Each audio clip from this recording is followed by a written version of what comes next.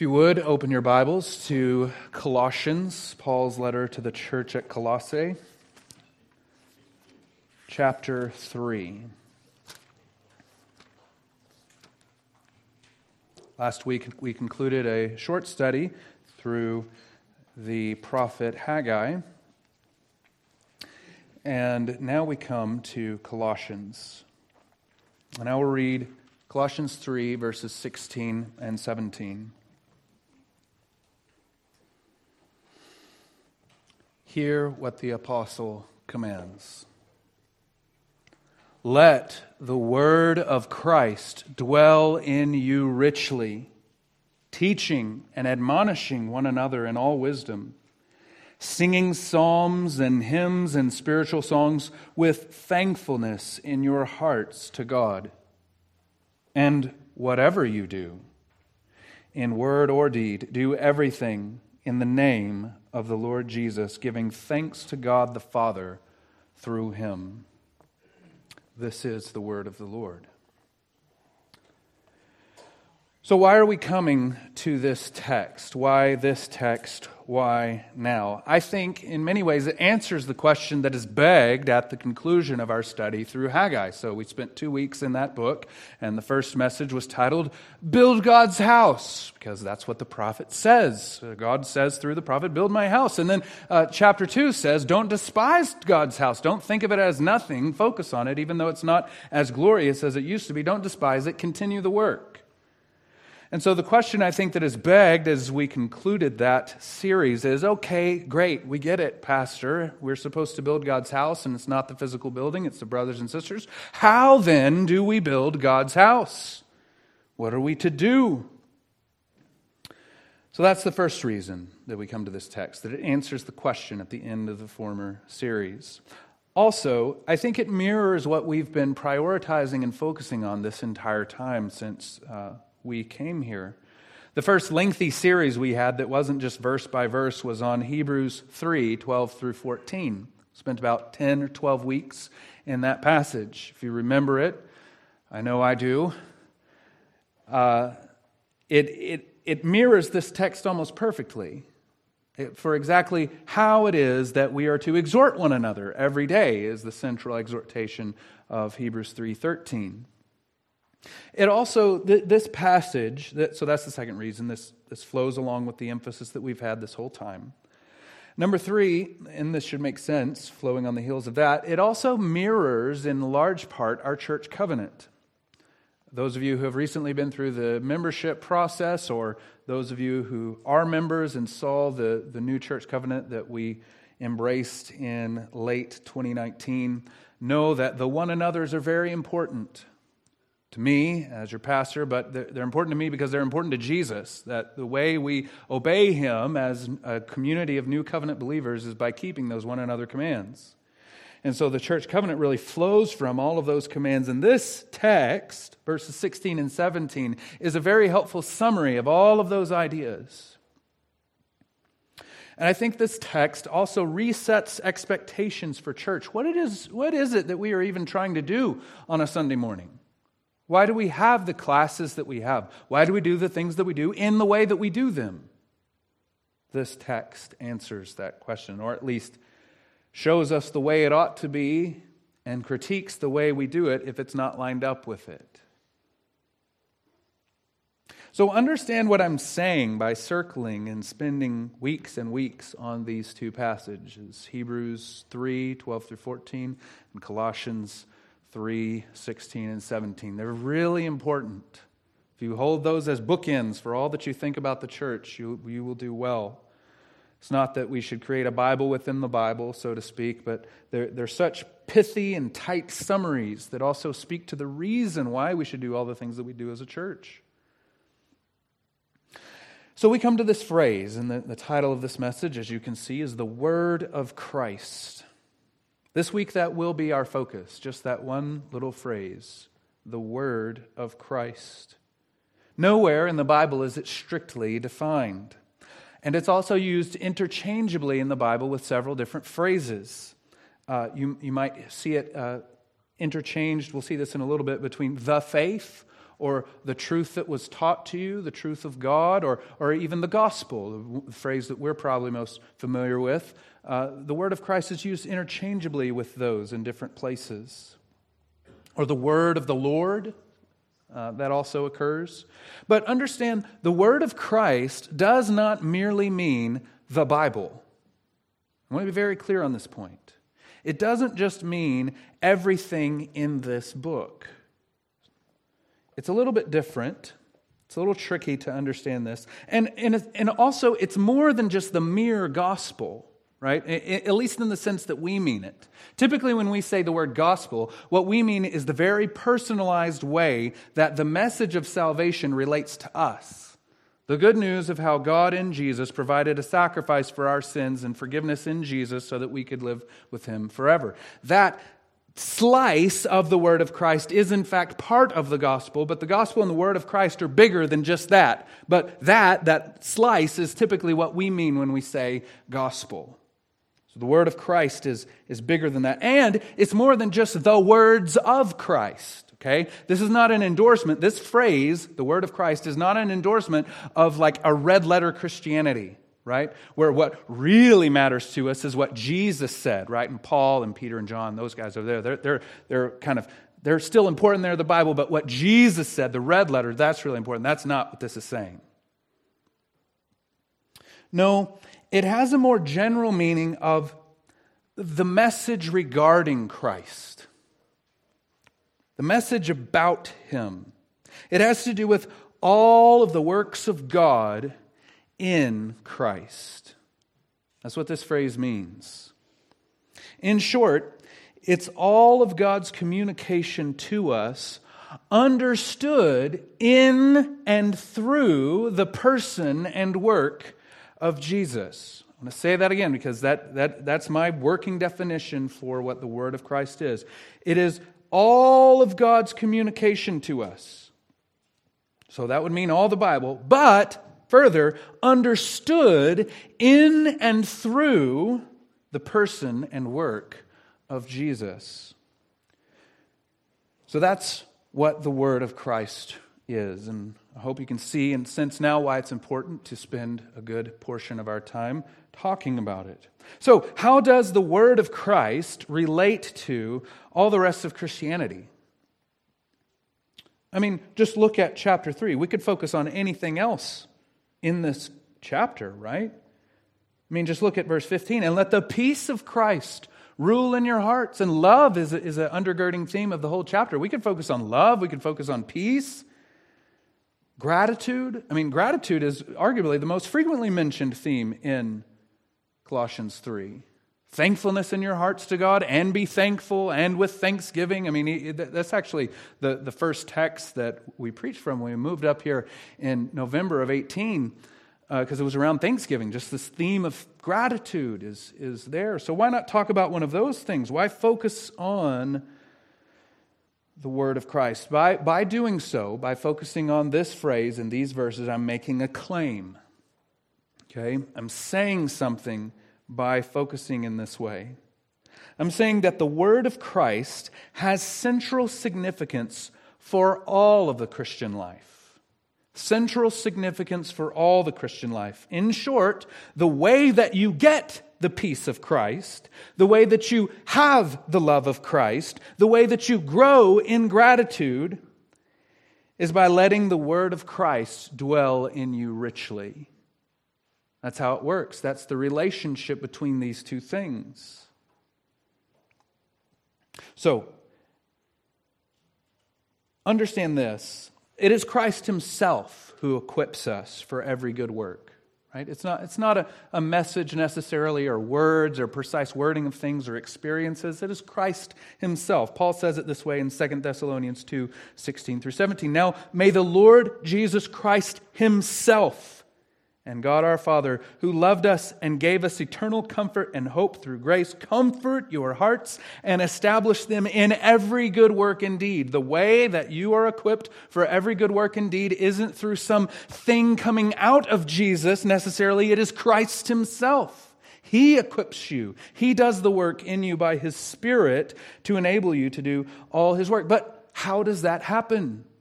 How does Christ himself equip us for every good work? This is further underscoring what is the relationship between the word of Christ and the rest of Christianity. How is it that Jesus Christ himself comforts and establishes our hearts? It is by his word, specifically the word regarding him, the message about him. That could be a whole sermon unto itself, but I want you to see that this is the meaning of the parable of the sower. The sower sows the word. The word goes out and it either takes root or it doesn't. But that which gives life, that's which brings fruit, is the word. You can also see this in Romans 10, much of what Jesus said in the upper room regarding his word. But I want to give you two quotes. This is to help you see how the word of Christ, his word, is what brings everything else for the Christian life. Jesus says this in John 8. If you abide in my word, truly you are my disciple. And he's speaking to a group of Jews who had come to believe in him and explaining their unbelief, which is fascinating. You'll have to read John 8 to really see how this happened. These are Jews who came to believe in him, but they're unbelieving in their belief, which is fascinating. But explaining that unbelief, he says this: you seek to kill me because my word, singular, finds no place in you. So, match those two things up. This is the defining issue. How you relate to the word of Christ is the defining issue. Jesus creates in these two statements a binary. If my word, singular, finds a place in your heart, then you are truly my disciple. If my word finds no place in you, you'll want to kill me.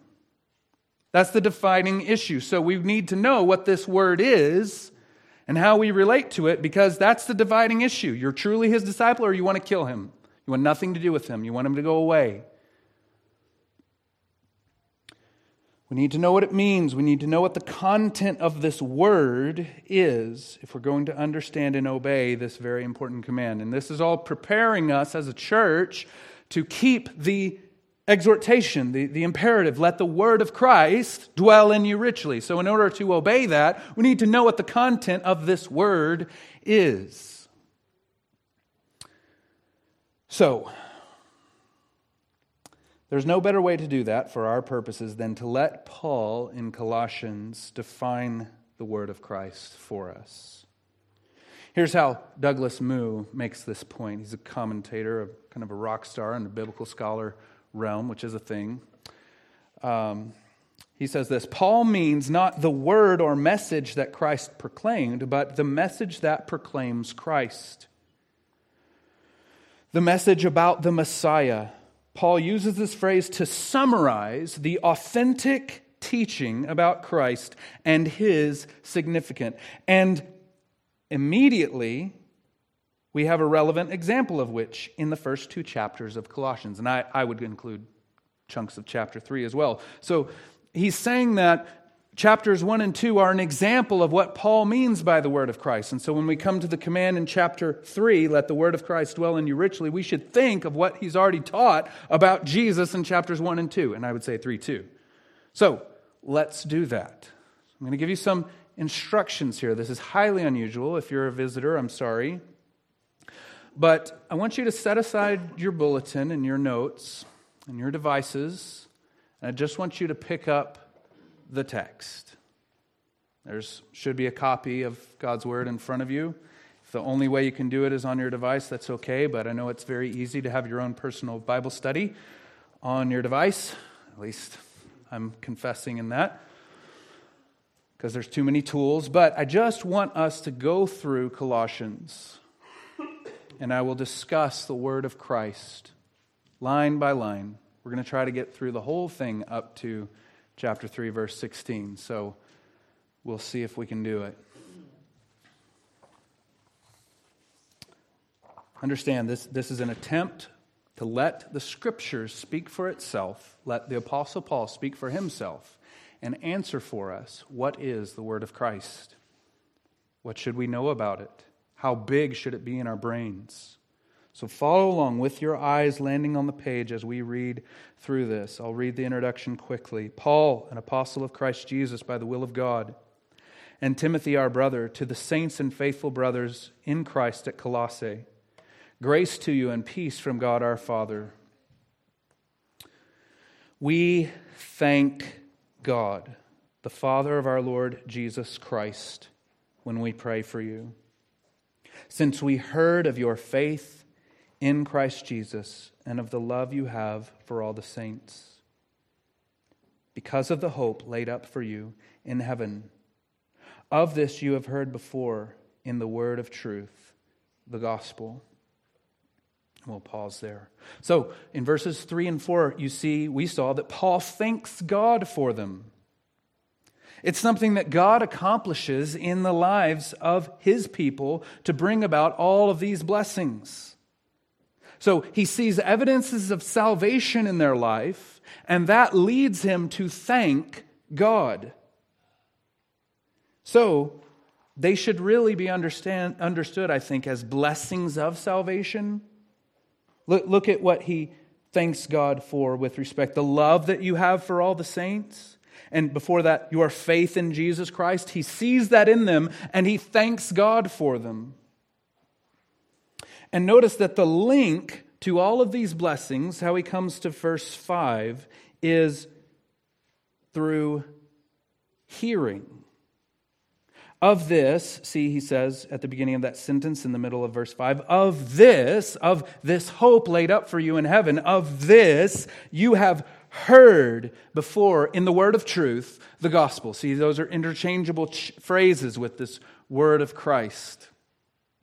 Look at verse 6, which has come to you, as indeed in the whole world it is bearing fruit and increasing, as it also does among you since the day you heard and understood the grace of God in truth. There's another phrase used interchangeably with the word of Christ. All of the blessings that matter are from God. And he kind of sees this message, this word, as a sort of vine or plant that is spreading unstoppably and producing fruit abundantly. It's taking over the world and it's bringing life with it. And here's the point, I think, of the verses 3 through 14, is that the word of Christ brings every spiritual blessing. All the blessings that matter are from God. Look at verses 7 through 8. Just as you learned it from Epaphras, our beloved fellow servant, he is a faithful minister of Christ on your behalf and has made known to us your love in the Spirit. Not only is it the blessings of love and faith in Jesus Christ that come through the hearing of this message, but it's also faithful ministers. Epaphras and Paul himself are compelled by the word of Christ to love the church in this way. Look at verse 9. And so, from the day we heard what? Heard of their love and their faith, their love towards all the saints and their faith toward God. From the day that we heard, we have not ceased to pray for you. So he's not just thanking God for them, he is praying for them somehow. He's asking God to do something. What is he asking? Asking that you may be filled with the knowledge of his will in all spiritual wisdom and understanding, so as to walk in a manner worthy of the Lord, fully pleasing to him, bearing fruit in every good work and increasing in the knowledge of God. He's not praying for them to experience anything different than they have already experienced. He just wants them to experience more and more of it. He wants the fruit of being converted, the fruit of this vine or plant that is growing throughout the whole world. He's wanting to see that fruit increase all the more.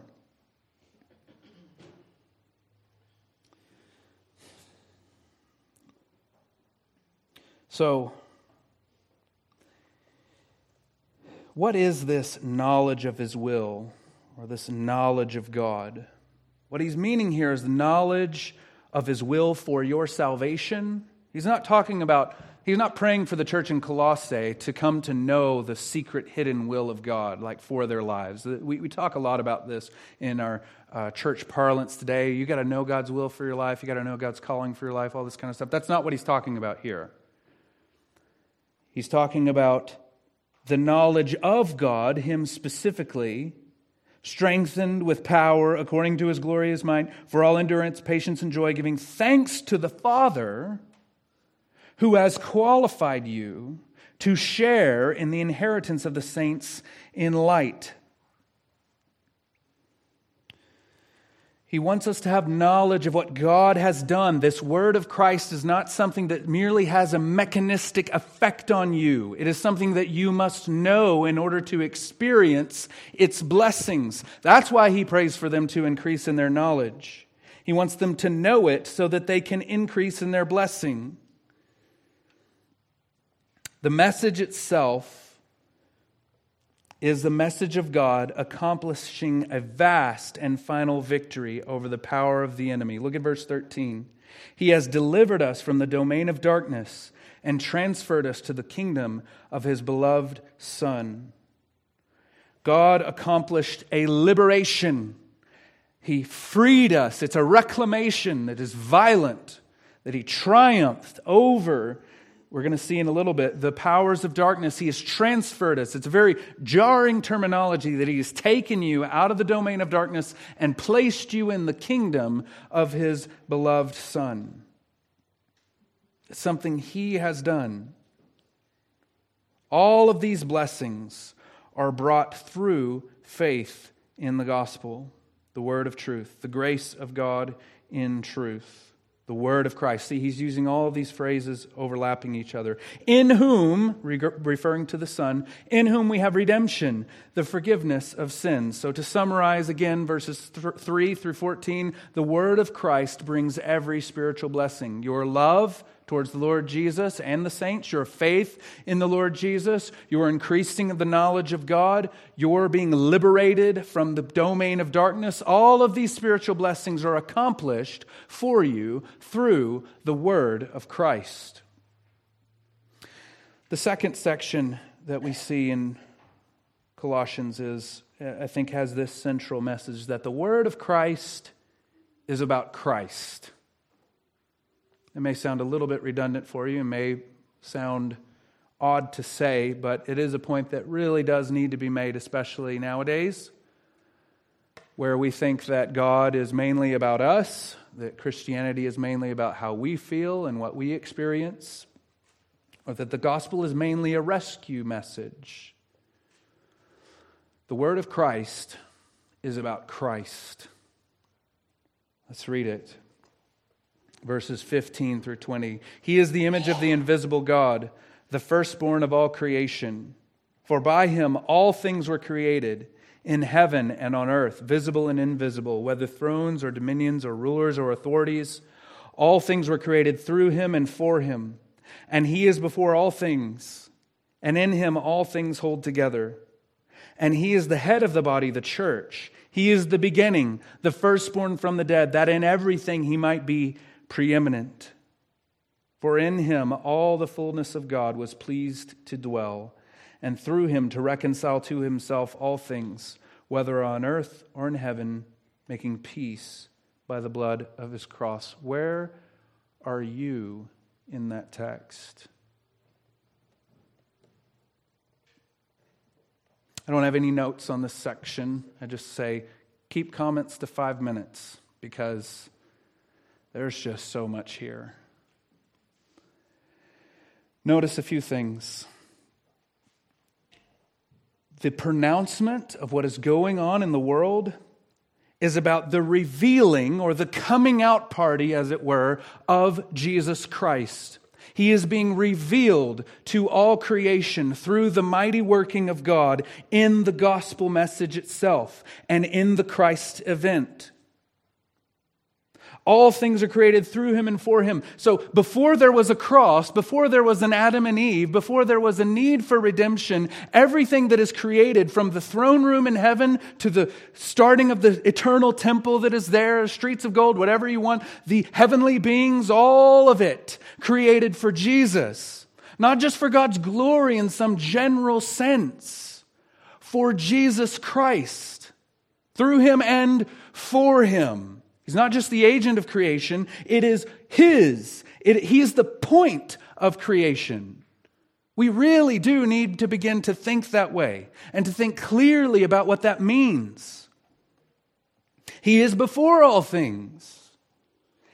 In Him, all things hold together. So He's not just up there in heaven now waiting for us to finish out the course of human history with missions and kind of authorizing Him to come back. He is holding it all together by the word of His power, we hear from Hebrews.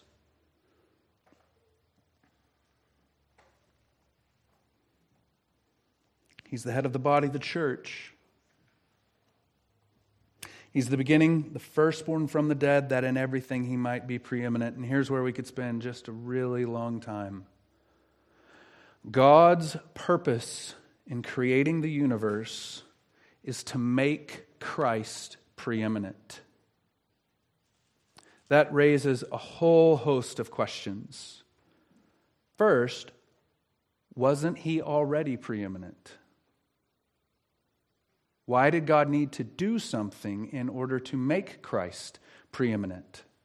The point is this whole creation, the whole universe, is a play, a demonstration, a manifestation of Christ's preeminence. What will unfold as a result of all history, not just human history, but everything that exists, is the preeminence of Christ. That word preeminent means the best and highest of all conceivable things.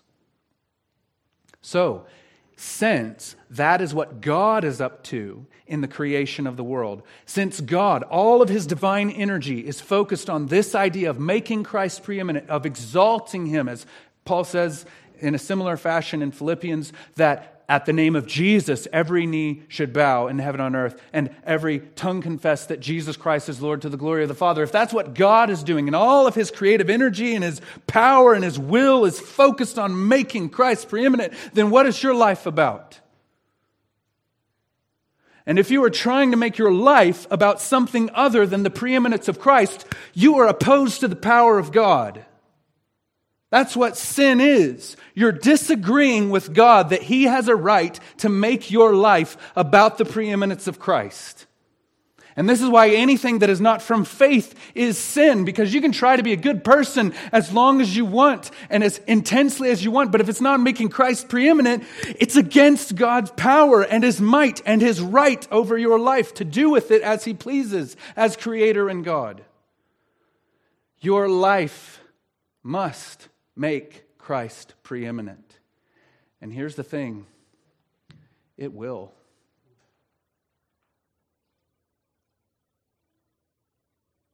Either as a worshiper around the throne or in hell, demonstrating His unending, unfathomable, holy justice. He would rather that you be spared. He would rather that Christ be exalted in His power to save in your life. He would rather be preeminent in your life in that way. Next, we see this. The word of Christ is personal. It's very personal. It's not just at this cosmic level of the reason that God created the world and making Christ preeminent, these vast movements of divine energy from before there was such a thing as time to when time will be no more. It is also very personal. Look at verse 21 through 23. And you,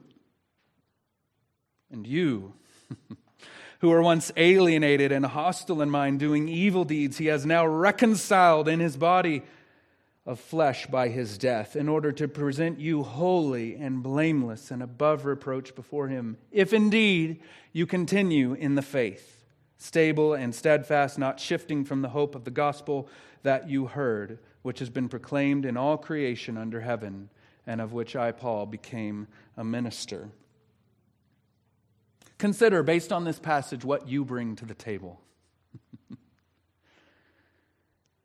Nothing good.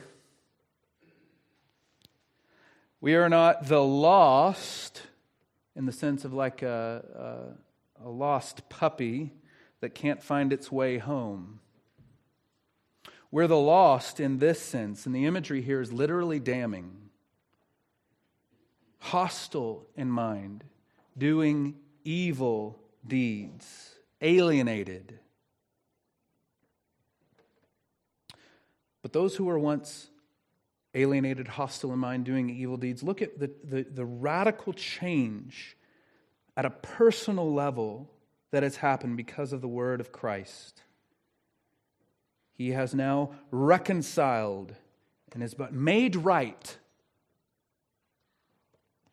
in his body of flesh by his death in order to present you not alienated anymore, but holy, not hostile in mind, but blameless, and no longer doing evil deeds, but above reproach before him. A radical change that is taking back. But notice this, it's very important. Who's doing the verbs here? Who is the actor? It's not you. It's not me. We don't reconcile ourselves. We don't make ourselves holy. Jesus does this by his word. This is the message of Christ, what he accomplishes through his work, what God is accomplishing in and through him. That is the word of Christ. That is what accomplishes this radical change in our lives. And you can see the link that there is with verse 5. You can go back up to verse 5. Because of the hope laid up in heaven for you, of this you have heard before in the word of truth. So they hear this message, and verse 23, if indeed you continue in the faith. So the message that they heard, the message proclaimed to them regarding what God has done in Christ, what God is doing in Christ, if they continue in the faith, if they hold fast to the word of Christ, this indeed will be the case in their lives forever. Not shifting from the hope of the gospel. So you see, gospel and faith are used interchangeably there, all building to this idea of the Bible's teaching, the true, authentic teaching of the message of Jesus.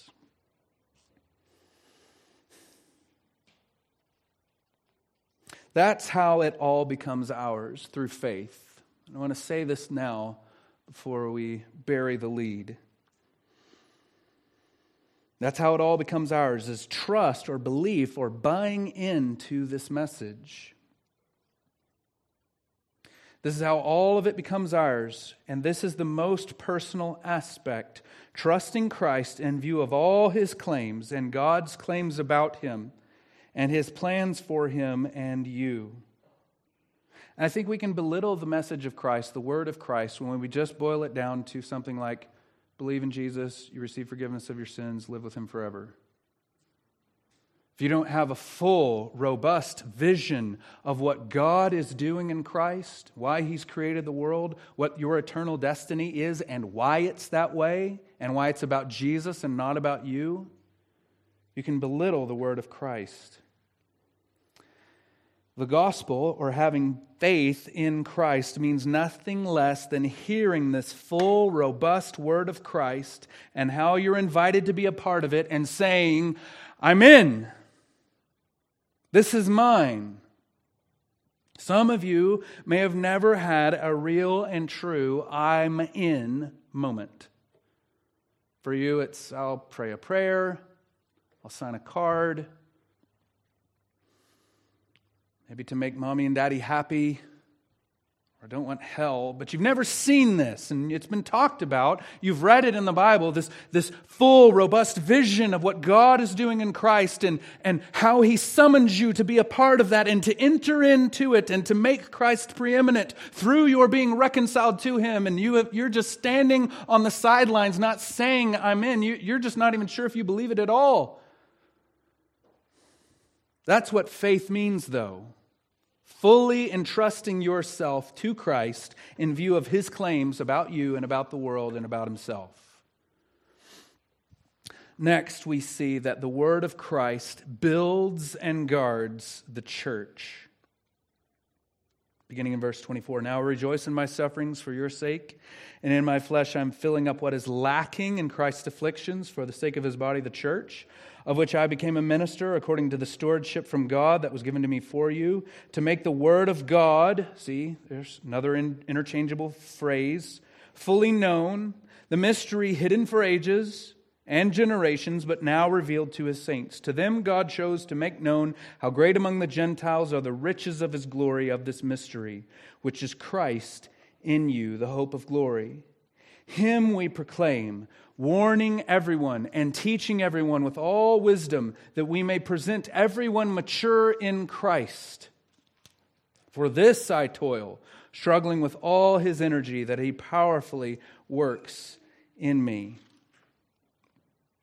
And I think that section continues to chapter 2. For I want you to know how great a struggle I have for you, and for those at Laodicea, and for all who have not seen me face to face, that their hearts may be encouraged, being knit together in love, to reach all the riches of full assurance and understanding, and the knowledge of God's mystery, which is Christ, in whom are hidden all the treasures of wisdom and knowledge. I say this in order that no one may delude you with plausible arguments.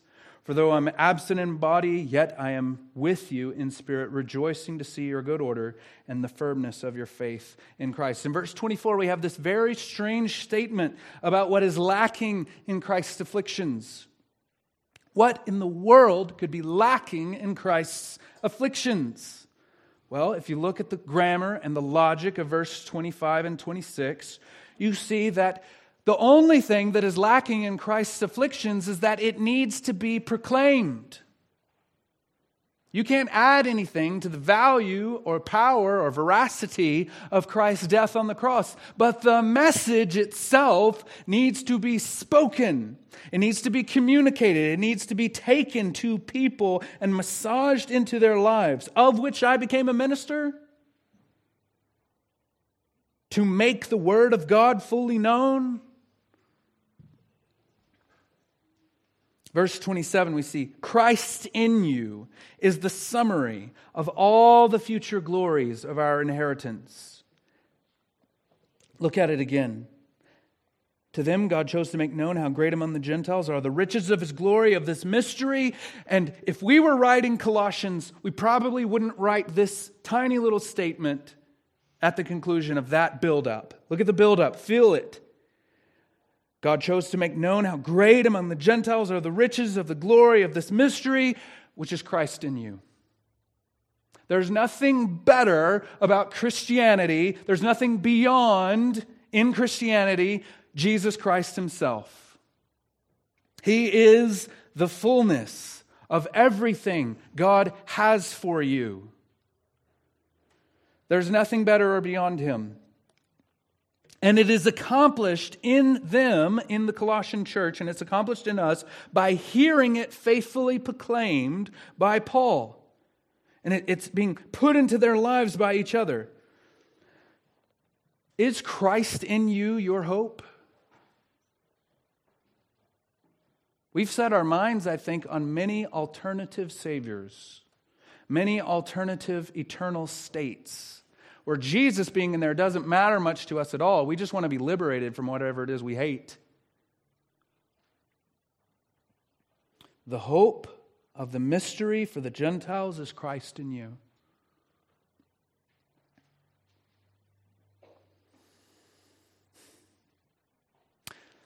Verse 28. Him we proclaim, warning everyone. Faithful ministry is aimed at the final day. He says he wants to present everyone mature in Christ. The grammar suggests that they're being presented to Christ. You can see this in Ephesians 5, that Paul's goal is to get people ready to be presented as a people to Christ. But the way that they're going to be able to be presented to Christ is to be mature in Christ.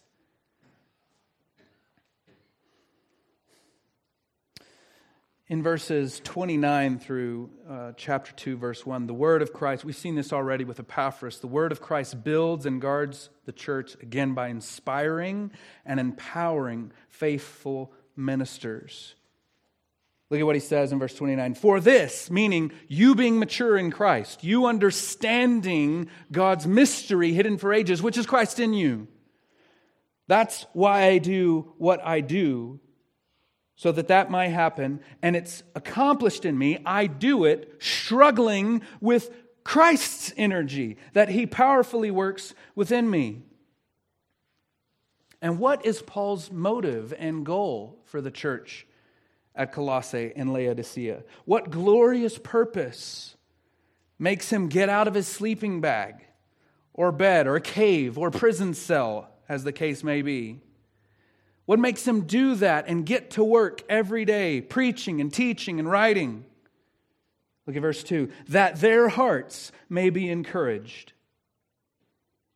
He wants them to be encouraged in Christ. He wants this truth about God, this truth of what God has done in Jesus to encourage them. And He also wants them to be knit together in love so that they may have assurance.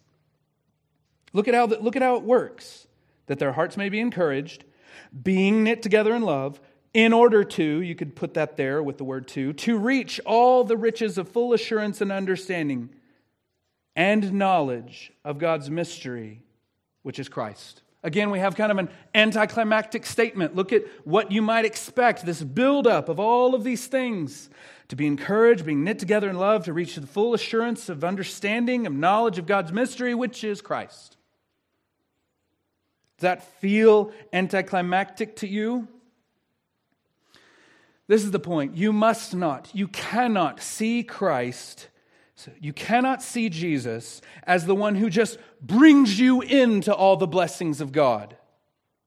You know that illustration, you have man over here on one side of the cliff, you have God over here on the other side, and there's a big chasm in between, and you plop the cross down in the middle, and we walk across the cross and get to all of God's blessing. There's a point for an illustration like that. No man comes to the Father except through me. But Jesus is not the one who just gets you into the blessings of God. He is the blessings of God. It's all in Him.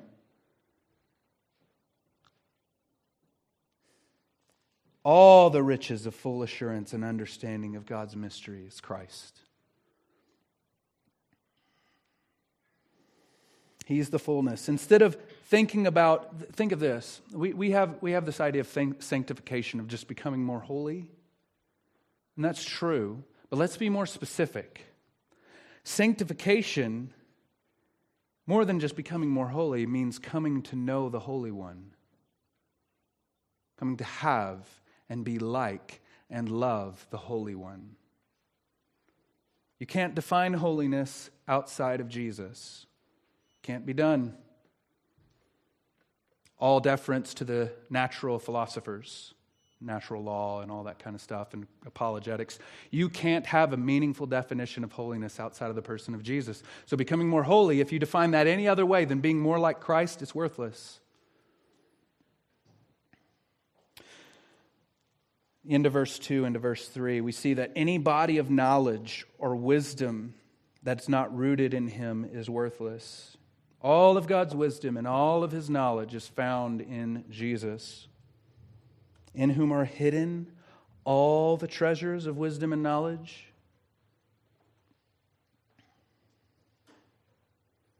The church is built and it grows as it sinks its roots down deeply into the knowledge of the Lord Himself.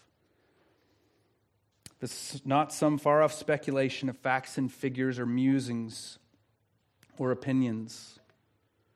If it does not begin and go through and end in a deeper love and understanding of Christ, then it's not the wisdom of God and will not help you. And I would say, just as an aside, that wise ways of living, principles for life that don't speak of Christ, that don't terminate in deeper understanding of Him, that don't make Him preeminent, are one of the greatest enemies of this. There's a lot of wise teaching out there that will teach you how to live life, and you can maybe even benefit from it in the short term, but it's not holiness. Maturity in the church and personally is defined as becoming more firm in our faith in Christ. Look at it. Rejoicing to see your good order and the firmness of your faith in Christ. Verse 6. Therefore, as you have received Christ Jesus the Lord, so walk in Him. It's not just about you getting saved, getting it stitched on your shirt that you're now you've got a like a press badge or something. As you have received Christ the Lord, so walk in Him, rooted and built up in Him, established in the faith, just as you were taught, abounding in thanksgiving. See to it that no one takes you captive by philosophy and empty deceit, according to the human tradition, according to the eternal spirits of the world, and not according to Christ. For in Him the whole fullness of deity dwells bodily, and you've been filled in Him, who is the head and rule and authority. In Him also you were circumcised with a circumcision made without hands, by putting off the body of the flesh, by the circumcision of Christ, having been buried with Him in baptism, in which you were also raised with Him through faith in the powerful working of God, who raised Him from the dead.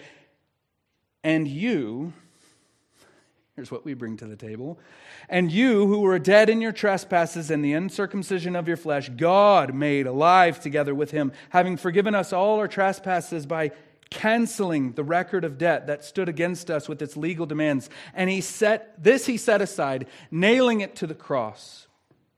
He disarmed the rulers and authorities and put them to open shame by triumphing over them in Him.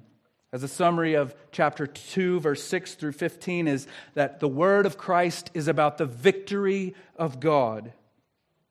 Sanctification, or the life of the believer, becoming a Christian, is defined in this way: walking in Him. There are, depending on how you count, 12 amazing, astounding things that Jesus does, that God does in Jesus for you. And they're earth-shattering, and they're almost unbelievable. All that God accomplishes in the world for blessing and curse and life and judgment, He does in and through Jesus, because all the fullness of deity dwells in Him bodily. We saw earlier that it was pleased to dwell in Him. Do you think that way about the incarnation? Or do you think of it as a degradation, a condescension, as it were, that somehow in Jesus there is less of God because He's in the flesh? All the fullness of God was pleased to dwell in Him. It is as if all of God's power, all of God's wisdom, all of God's ways are somehow more manifest in the person and work of Jesus. Because that is how God is demonstrating His glory and accomplishing all of His work for all of creation, is in and through that one. How does this divine agent of all the conquest and victory of God relate to us? Verse 10, we're filled in Him. All that we need is in Him. Notice from verses 11 through 15 that Christ is not one step in the gospel, right? There are ways of defining the gospel that are helpful that go something like this. You have God, He created us. You have man, and we fell, and then Jesus saves, and then we are reunited with Him. So Jesus kind of only shows up in one step of the gospel. It's helpful maybe to get the idea across to an unbeliever, but the truth here is this, that Jesus is there from start to finish. Everything God does, from creation to the eternal state, is in and through Jesus. He's the main point of every step of the gospel. Verse 15, notice this. He disarmed the rulers and authorities and put them to open shame by triumphing over them in Him. Make no mistake, if Satan could have stopped the crucifixion, he would have. That was his defeat. In Christ, God made the final triumphant victory over the powers of the enemy and put them to open shame. There's this amazing role reversal in the cross. There Jesus is hanging, dying, bleeding out, suffocating, and He's, all the movies aside, He's not wearing any clothes. Open shame, same idea. But in that, cross, in that shame, in that pain, in that being brought low, He puts all the authorities and powers, the powers of darkness, to open shame by triumphing over them in Him. That man, mangled and dying on the cross, is the victory of God. It's amazing. Also, the word of Christ frees us. We'll go through these quickly. Verse 16 through 17. Therefore, let no one pass judgment on you in questions of food and drink, or with regard to a festival or a new moon or Sabbath. These are a shadow of the things to come, but the substance belongs to Christ. I think there are 3 sections here. I won't have time to address why. I think there's 3 different false teachings going on. But we're freed from the shadow of the law. These are the shadow of the things to come, but the substance belongs to Christ. So in Christ we are freed from the shadowy form, the shadowy preview of the law of Moses. Verses 18 and 19. Let no one disqualify you, insisting on asceticism of worship of angels, going on to detail about visions, puffed up without reason by a sensuous mind, and not holding fast to the head, from whom the whole body, nourished and knit together through its joints and ligaments, grows with the growth that is from God. The word of Christ frees us from false spiritual life. If you ever felt maybe bad or like you're missing out on something when someone else begins describing their spiritual experiences, things happening in their heart, hearing things, being really moved and affected, having a deep sense of calling and all of these feelings. Jesus liberates us from false spirituality because Jesus Christ is the head. Anything that you've got as a spiritual experience that isn't in and through Jesus and that does not lead you to more knowledge of Him and more love of Him and more dependence on Him and more living life like Him, I'm not interested in, because it's not holding fast to the head. Number 3, Jesus, the word of Christ, frees us from hopeless attempts to be holy. Verses 20 through 23. If with Christ you have died to the elemental spirits of the world, why, as if you were still alive in the world, do you submit to regulation? Do not handle, do not taste, do not touch, referring to things that all perish as they are used, according to human precepts and teachings. These indeed have an appearance of wisdom in promoting self-made religion and asceticism and severity to the body, but they are of no value in stopping the indulgence of the flesh. Jesus, the word of Christ, His message, the message about Christ, liberates us from false attempts, hopeless attempts to be holy. You can try every type of severity and straining and white-knuckling you want to try and be a better person. You can put all the rules you want to on yourself above and beyond God's requirements to try and kill the flesh. But if it is not wielding the word of Christ to put to death the flesh, as we'll see in chapter 3, it's of no value at all. Are all of your rules about the rules, just like the Pharisees, those appeal to the flesh because they make us seem wise. These have an appearance of wisdom, he says. But they have no value. They don't increase your holiness even a smidgen. You know why? Because it's not from faith. So even if you are able to rein in the flesh in some way from an outward point of view, it's not from faith, so it doesn't deal with your guilt problem. It doesn't deal with God's wrath against your sin because you're not trusting in the head. You're not trusting in Christ. You're not fighting the flesh through your union with Him. You trying to fight the flesh with more rules is like trying to bring a BB gun to a modern battlefield, or trying to fight a forest fire with a squirt gun. But when you bring the word of Christ to battle against the flesh, that's like a stealth bomber and the most advanced hacker on a battlefield, or a torrential rain to put a stop to a forest fire. They have no value.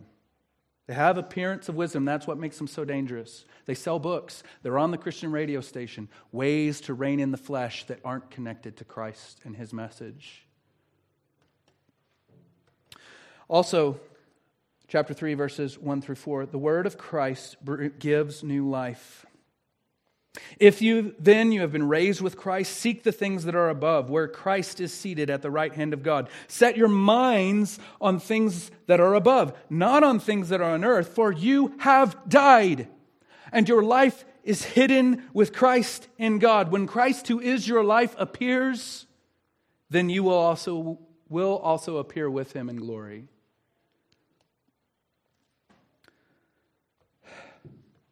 The word of Christ gives you a completely new life. Not just a new way of living, which we'll see in a second as we quickly read through the rest of chapter 3.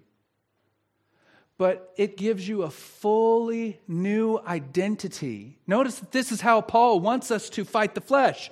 Chapter 2, and chapter divisions aren't there in the original. Chapter 2 ends with this idea, all of this false wisdom can't help you at all in stopping the indulgence of the flesh. So how are we going to stop the indulgence of the flesh? Realize what God has done for you in Christ and what He has made you into. You've been raised with Christ. So therefore, seek the things that are there where He is, because that's where your life is. If indeed you've been raised with Him, if indeed you've been united with Him, if indeed this word has taken root in your heart and you are truly His disciple, set your minds on things above. Do you believe verse 4? When Christ, who is your life, appears, then you also will appear with Him in glory. I don't know a more powerful way to combat the flesh and to combat despair and to combat any other things that tries to derail your faith than believing the promises of God about what He will do one day. These truths are otherworldly. They're far-reaching. This is the message of the gospel. This is the word of Christ.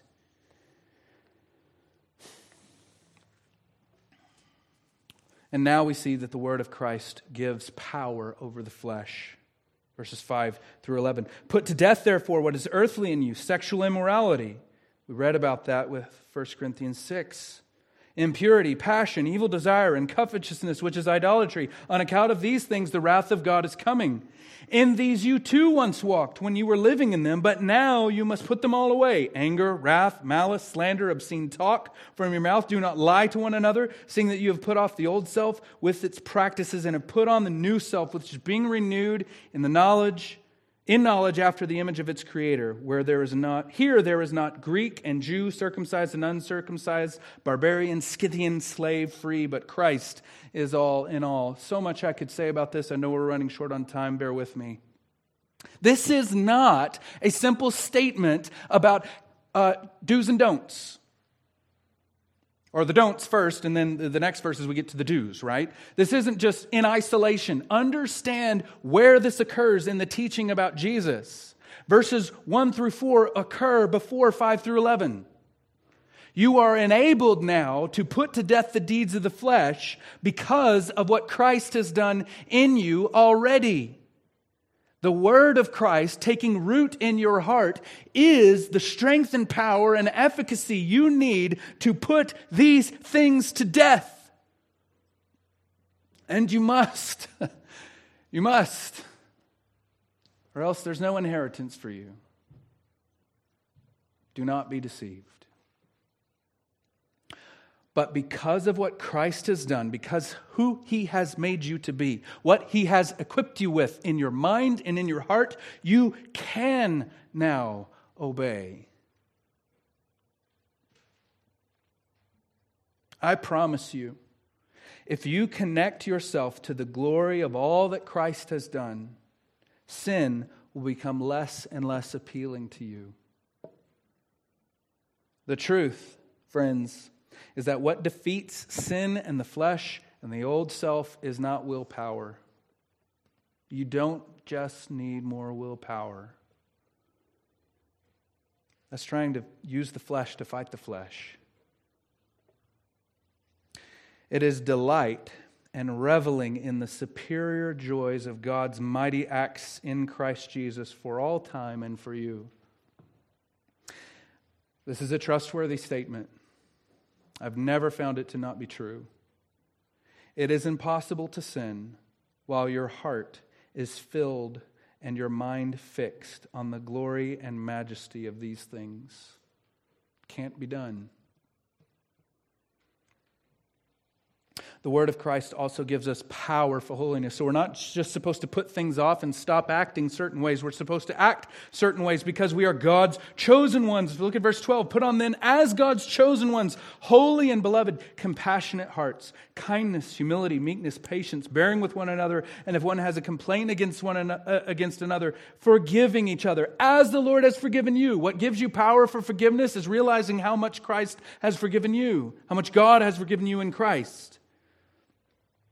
So you also must forgive. Above all these, put on love, which binds everything together in perfect harmony. And let the peace of Christ rule in your hearts, to which indeed you were called in one body, and be thankful. And now we come to the text that we'll be focusing on. Let the word of Christ dwell in you richly, teaching and admonishing one another in all wisdom, singing songs and hymns and spiritual songs with thankfulness in your hearts to God. And whatever you do, in word or deed, do everything in the name of Jesus, giving thanks to God the Father through Him. I think verses 16 and 17 then wrap up the whole exhortation. He's concluding his whole exhortation. And he goes to more practical matters if you want a title or heading over the rest of the book. We just don't have time to go through all of it. But the word of Christ in the family, work, missions, and farewells, right? Just kind of as a junk drawer for the rest of the book. But he really does finish up his main theological exhortation with verse 17. So I want to close with a few questions. Do you have a desire to grow in your knowledge of the word of Christ? As we've read through Colossians 1 through 3, the majority of them at least, and as I've spoken about what God has accomplished through Christ, do you want to know more about that? Do you want to know what the word of Christ is? Do you want to know what it means to let it dwell in us richly? Do you want to know what it takes to make that happen, or do you just assume that it's already the case?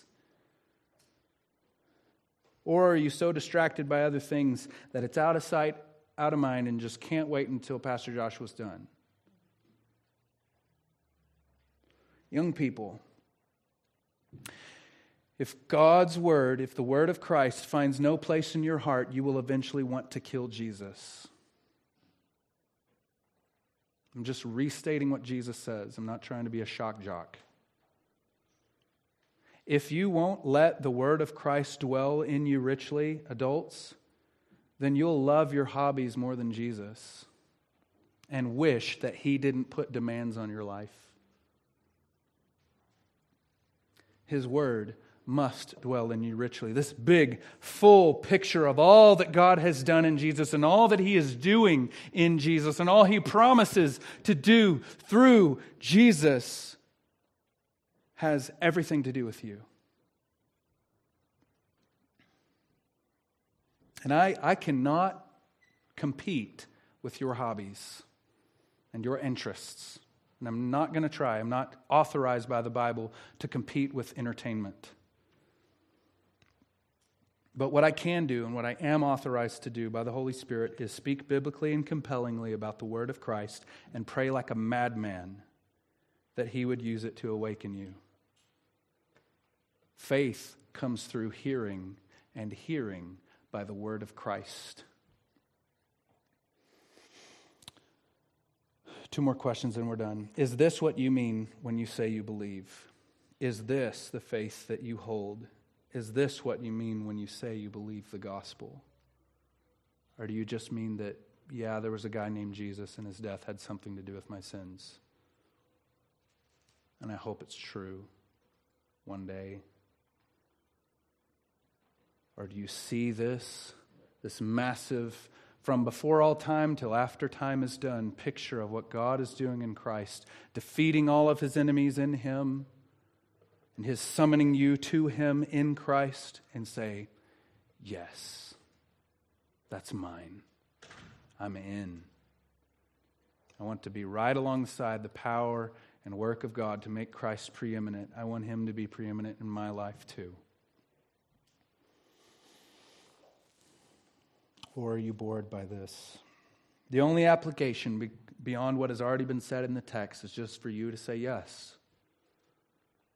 The way you're connected to this is belief that it's true, seeing it and delighting in it and saying, yes, that's what my life is about.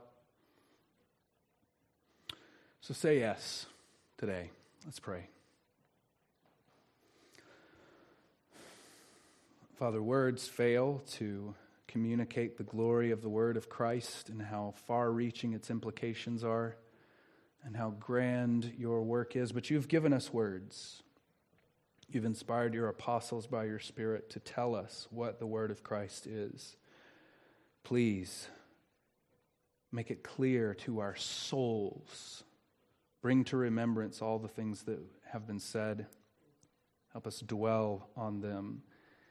May the word of Christ itself dwell in us richly. In Jesus' name, amen.